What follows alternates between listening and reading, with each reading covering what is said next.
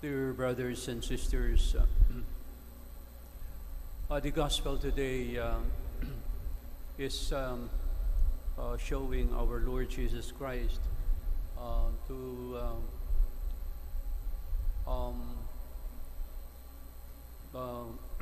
give some punishment to Jerusalem, that beautiful city in Israel. And I had the I had the opportunity to go to the Holy Land, and Jerusalem was indeed a very beautiful place.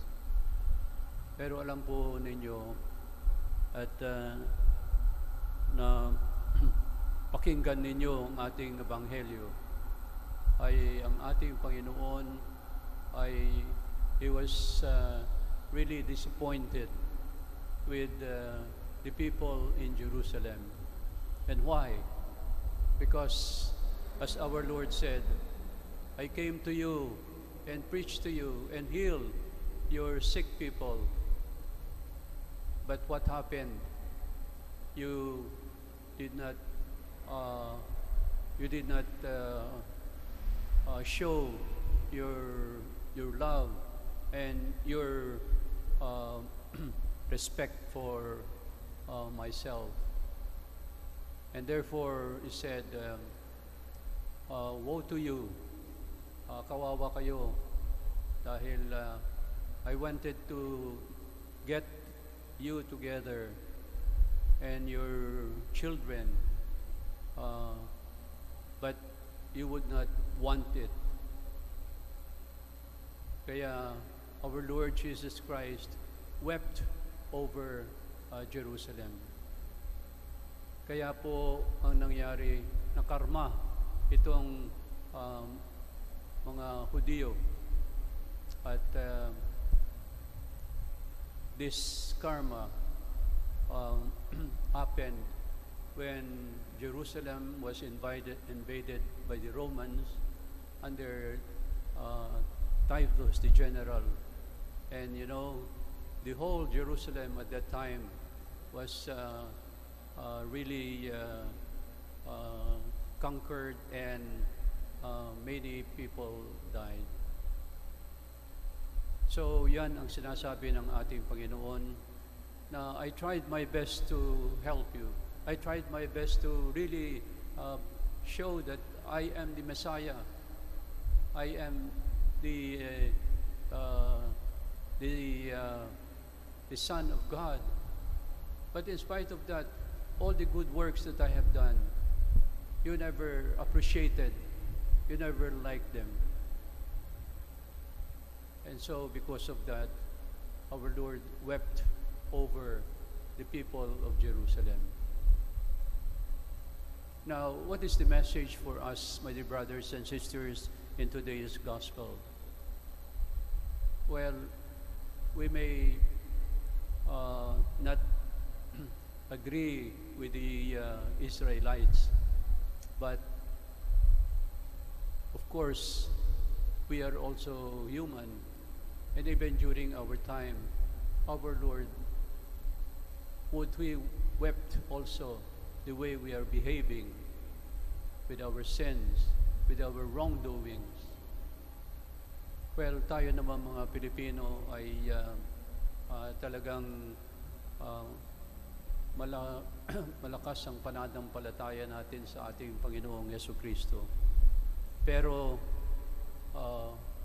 well, if you look around, if you view the TV and also read the newspapers, there are so many wrongdoings.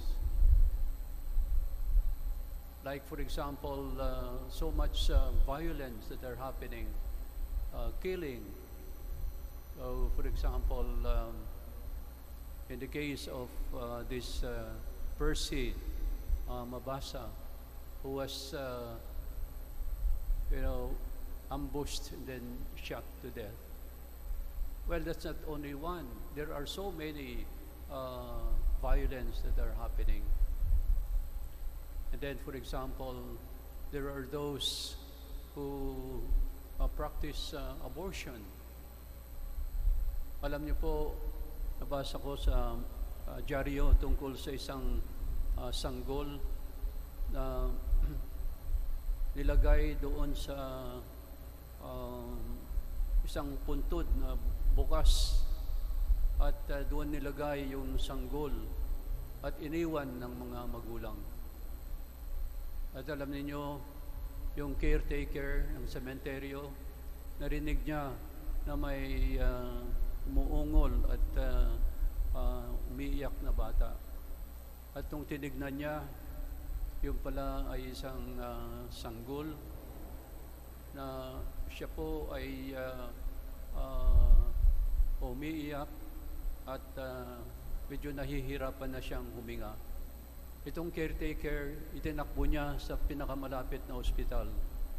But unfortunately, this little child died. Imagine, dear brothers and sisters, how cruel that is. At isang sanggol ay gusto pa nilang patayin, iwanan doon sa isang puntod. And this is not only one. Mayroon pa nga akong nabasa na isang ina ay yung kanyang anak ay ang ginawa po niya dahil marami siyang utang sa sugal ay dinala yung bata doon sa mga pasugalan na ganon. At you know, he left the child in exchange for money. At nakonsyensya po itong ina, itong babae, pumunta siya doon at sabi niya, hindi ako makatulog, nakukonsyensya ako sa ginawa ko. So sabi niya, sige, babayaran ko yung batang yun. You see, my dear brothers and sisters, how cruel sometimes we can be. And this is what our Lord is saying, that if we commit such wrongdoings, then this is not what God wants us to do in our life. So, for example, cases of adultery, cases of corruption. So, all of this, my dear brothers and sisters, are really disgusting before our Lord. And that is why our Lord was really so sad, and He wept over Jerusalem dahil He was there already helping these people, and then they did not want to acknowledge Him as the Messiah or the Son of God. So, while we are also prayerful Filipinos, that is okay, but sometimes we forget that. And for those who are really deep in sin, then there is this remorse of conscience of these wrongdoings that we are doing. Well, my dear brothers and sisters, I hope that this will not happen to us, that our Lord really wept over His own country because they did not do His will and what they were supposed to do. So there is also a good ending, at huwag po kayong matakot kasi tungkol dito, pero totoo po yan, na sana huwag tayong makarma. Pero magagawa natin ito kung tayo po ay makukonsyensya sa mga masasamang gawain natin. Kasi lahat naman po tayo ay makasalanan. But there are degrees of sinfulness. Yung mga talagang sobrang masahol at masama. Ito po ang mahirap na patawarin ng ating Panginoon. But our Lord is always open to forgive us in spite of our wrongdoings, in spite of the sins that we are committing. Yan po ang mensahe ng ating Panginoon. So, dear brothers and sisters, sabihin natin sa ating mga katabi na kapatid, sabihin mo sa kanya, magbago ka na, magsisi ka na. No. Well, of course, ako naman ang tinitignan ninyo, ay siyempre, magsisi din po ako. No? Lahat po tayo makasalanan.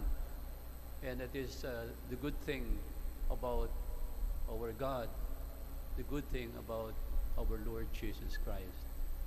So, dear brothers and sisters, sana po, in spite of our sins, in spite of our transgressions, huwag po sana tayong makarma. Huwag sana tayong parusahan ng Diyos. But take the opportunity to ask forgiveness, to be sorry, and to make reparation for our sins. Amen.